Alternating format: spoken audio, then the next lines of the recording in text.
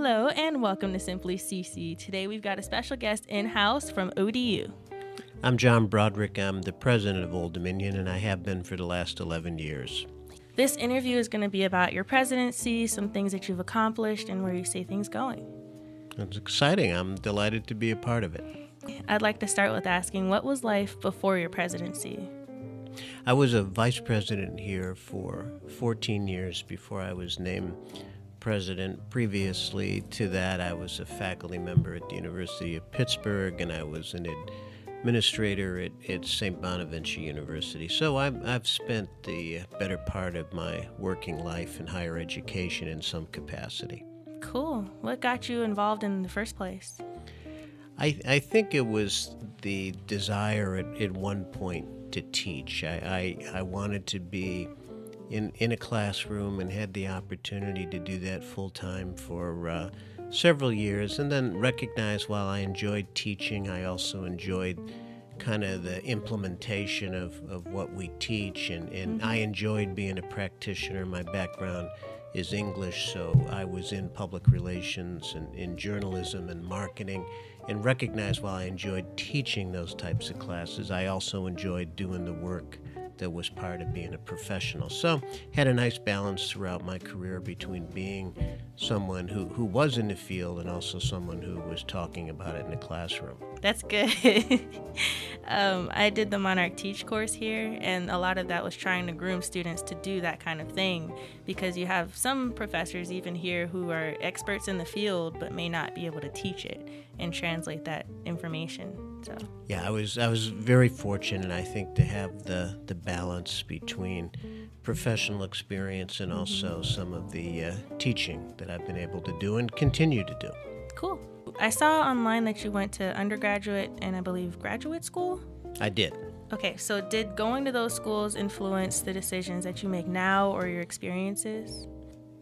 Definitely. I think my time in Boston, for example, shaped me in a lot of ways about why I'm so passionate about diversity and inclusivity.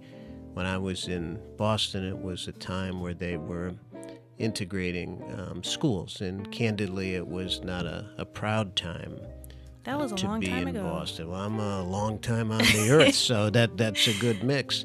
But it was in, the late 70s, the early 80s when that started, and there were just a lot of things that I observed and saw that I knew I did not want to be a part of a world where that was what occurred and what happened. And so that brought me a great deal of balance. And then having been at St. Bonaventure, which was a Franciscan institution where there was a great deal of energy and effort put on serving the students and serving each other. And I think that really created what I've tried to implement here on the student success side. So both of those institutions, beyond the education side, which was remarkable of both, also shaped me, I think, as a person.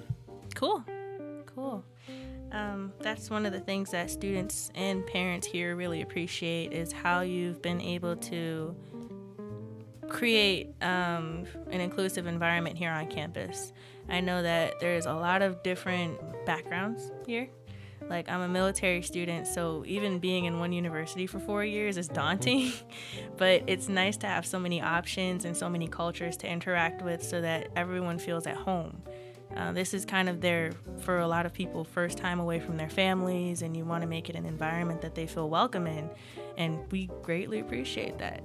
Well, and the key word you used, I think, was interact, because, we can be in diverse places, but if we choose not to take advantage of it, or people choose not to take advantage of our diversity, then we really don't gain from it. And that's one of the factors that has always made me feel so welcome myself at Old Dominion, is we just have these phenomenal chances to learn from each other. Like you said, whether we're a military student, whether we're an international student, whether we're an adult student, whether we're a traditional learner, we're all here, and we all gain from knowing more about each other's experiences. Yes.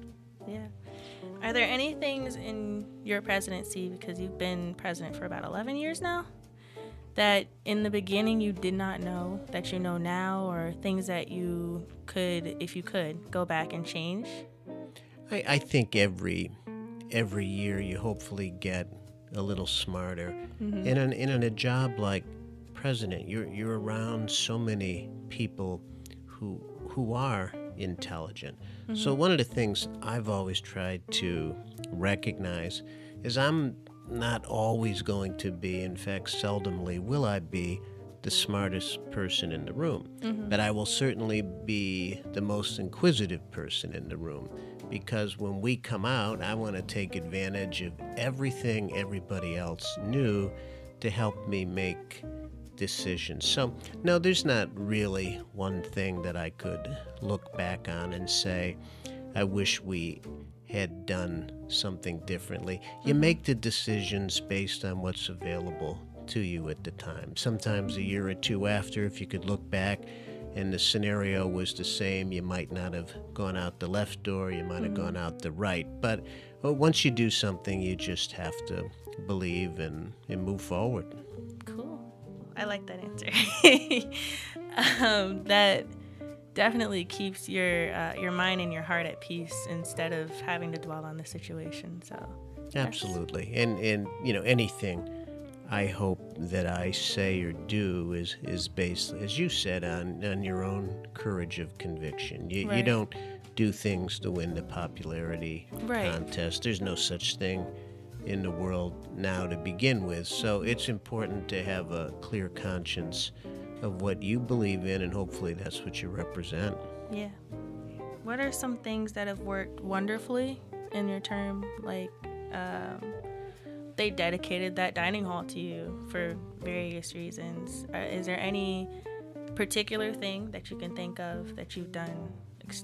Yeah, and when you say that I've done, obviously there's or like lots of people who have contributed. But sure, I mean the efforts that I think we've made in student success here have been monumental. I mean, we have increased our retention rate and our graduation rates in really a 6-year window. That says that some of the things that we're doing to try to ensure students have a good experience here is not only translating into how we serve, but also the role that faculty have played in terms of trying to maintain academic rigor, but also recognizing we serve a lot of first-generation students here. And so what are the types of things that we can do to make that better? I think we've made phenomenal strides in some of our research areas, certainly our leadership in coastal resiliency and bioelectrics and modeling and simulation, I think, are now nationally recognized programs. And if you just look around the campus, I love to run into people who haven't been here for 3 years or 5 years, and they've never seen the Education Building, they've never seen the Berry Art Museum, they've never seen the Broderick Dining Commons. And as you know, we have close to $200 million worth of construction going on right now. So yeah, it's disruptive, and sometimes people can't park exactly where they want, but I'd rather come back to a campus 10 years from now and say, wow, has that place changed, as opposed to, wow, my parking place is still there. Oh yeah. I used to work with the Office of Advancement, and we did a lot of calling alumni and parents and things, and students, recent alumni, I'm going to call them, they've noted how when they do come back, there's a new building or there's just something exciting for them to look at.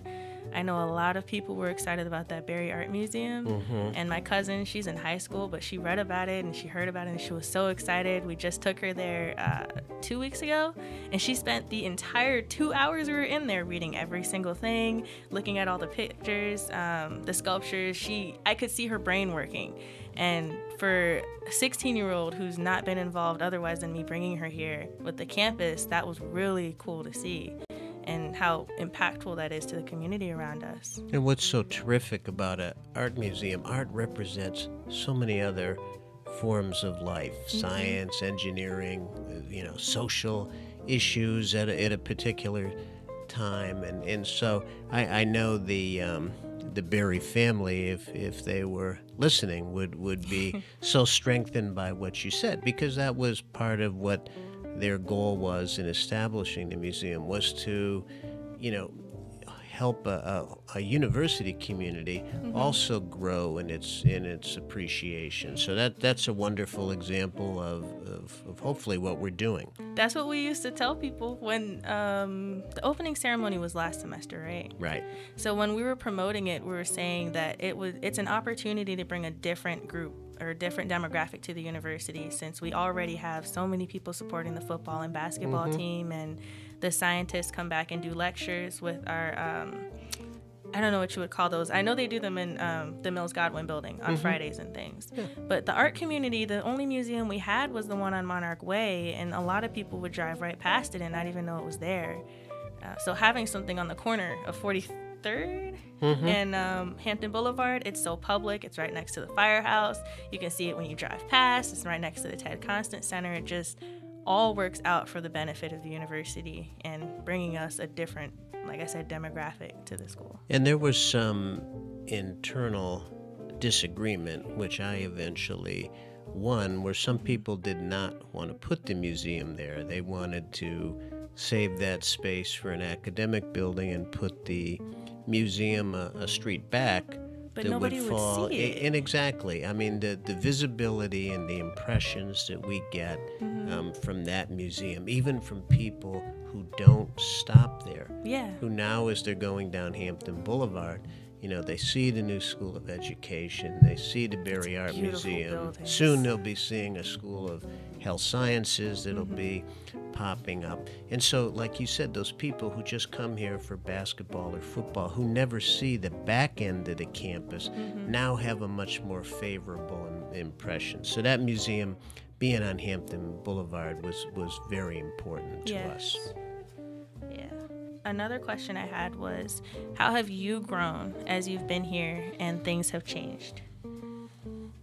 I would like to think that, you know, we all evolve as we get older, and I always thought I was accepting to different points of view, but I think I've expanded that now to realize, you know, it wasn't, to me, it doesn't seem like that many years ago where I was the young person at the microphone and somebody else was the old person answering my questions. And now that role is reversed. But hopefully between, you know, that time and this time, so some of the basic tenets that you get from your own family fabric are still part of what I represent. And I'd like to think that even though it's a place with 24,000 students, that any student who feels, you know, he or she has ever approached me, I honestly believe they would recognize that I was interested in their particular story or their message or whatever it was they wanted to share with me. That's why we're here. Yeah. You know, if it wasn't for you, I wouldn't have a job. And all of us who work here should have that in the, you know, front of our mind every day when we walk in. How much longer are you planning to be president? Why, Can you say gonna that? replace me here real soon? Is that what you're going for? You know, this is my 25th year at Old Dominion. It's a long time. It is a long time, but you'll eventually someday be in a seat where someone will say to you, it's a long time, and you'll say, well, it's not that long yet. So I have a couple years left on my contract, and I enjoy the job, and I think by and large the board appreciates the job I'm doing. So, you know, as long as I'm healthy and we're all getting along with each other, I don't have an immediate date of when I want to step aside, but I will certainly recognize that, you know, every institution at some point needs a new look or a refresh button, and I'll try to promise I won't be one of those people who they have to chase out of the building in order to make a change. Okay. Well, I think you'll be cool to stick around. A lot of people like you, and Well, you've done a thank lot you. of good things. What are some things you see for the future of the university for the rest of your time? Clearly, there's some real opportunities for us to enhance our status, especially in places where state government and federal governments are investing. And right now, that's in STEM-H education. So we want to very much be a part of where those state dollars go to attract and retain that Amazon workforce, for example. Not necessarily that Amazon is going to be in our backyard, but Amazon's going to need 7,000 plus people who are going to have certain desired skill sets. We want to be part of creating that educated workforce, not only for Amazon, but candidly right here in Hampton Roads. We've got off the ground, I think, very quickly in the whole cybersecurity area. And I think that's another place where, again, there's going to be more and more public investments in education in those areas, because we all know, many of us are examples of it, of how easy it is to be hacked and how easy it is for the world to get turned upside down for that. And yet, we continue, I think, to make great progress. Is the institution that continues to educate a number of teachers, that creates another group of healthcare professionals, as well as what we do in business and the arts, as you talked about. So I think our projection is good to maintain some of the things we're doing and take advantages of these places where we can grow. And another place where we can continue to grow is with online education. I mean, You're getting better with it, though. I think we're getting better with it, but there's a lot of competition.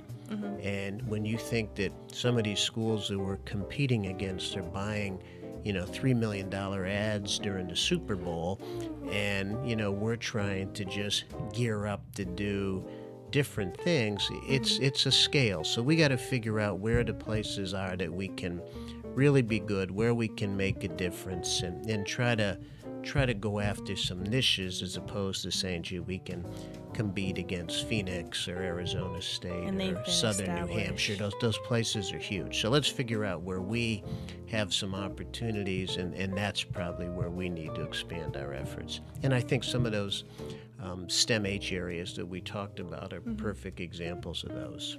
Cool. I'm going to go ahead and close the interview. It's been about 20 minutes. Do you have social media or a public social media? I don't. Okay. If you guys want to find more information about our guest today, search John Broderick and all of his information will come up. He's the president of Old Dominion University, who took time to do this interview, and I greatly appreciate it.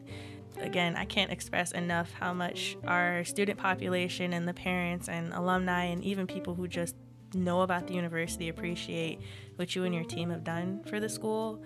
You guys have done a lot of good, a lot of opportunities. Like, we've got tutoring services for free, which is great, so we can pass our classes.